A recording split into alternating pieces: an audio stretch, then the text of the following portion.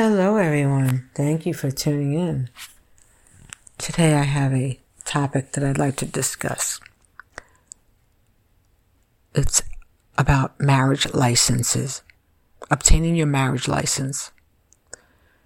Who here agrees that marriage licenses should be set up for marriage license renewals, like our driver's license or your business license?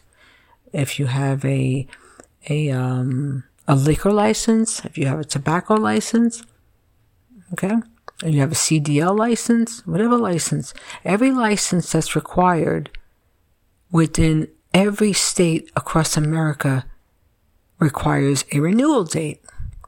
How about I start a marriage license renewal program?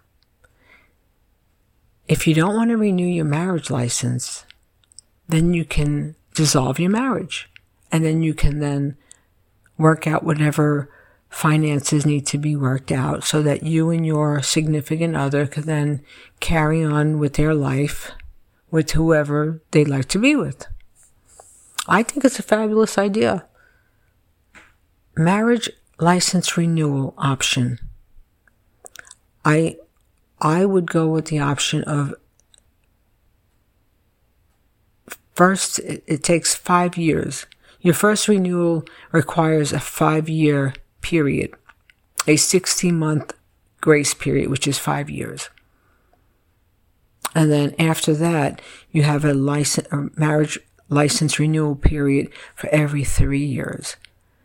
So within that time frame, you can figure out if your marriage is going to work, if you're going to be honest and faithful and loving and compassionate and caring towards that person, and vice versa. And if they don't meet the standard requirements for what the license requirements are about, then you don't renew it. And then you just, you settle up, you square up with what you have to do financially, and then you both pack up your tent, or you let him pack up his tent, or if it's her that's no good, you let her pack up her tent, and then, you carry on. You move on and you park yourself in a new tent, okay? A new abode.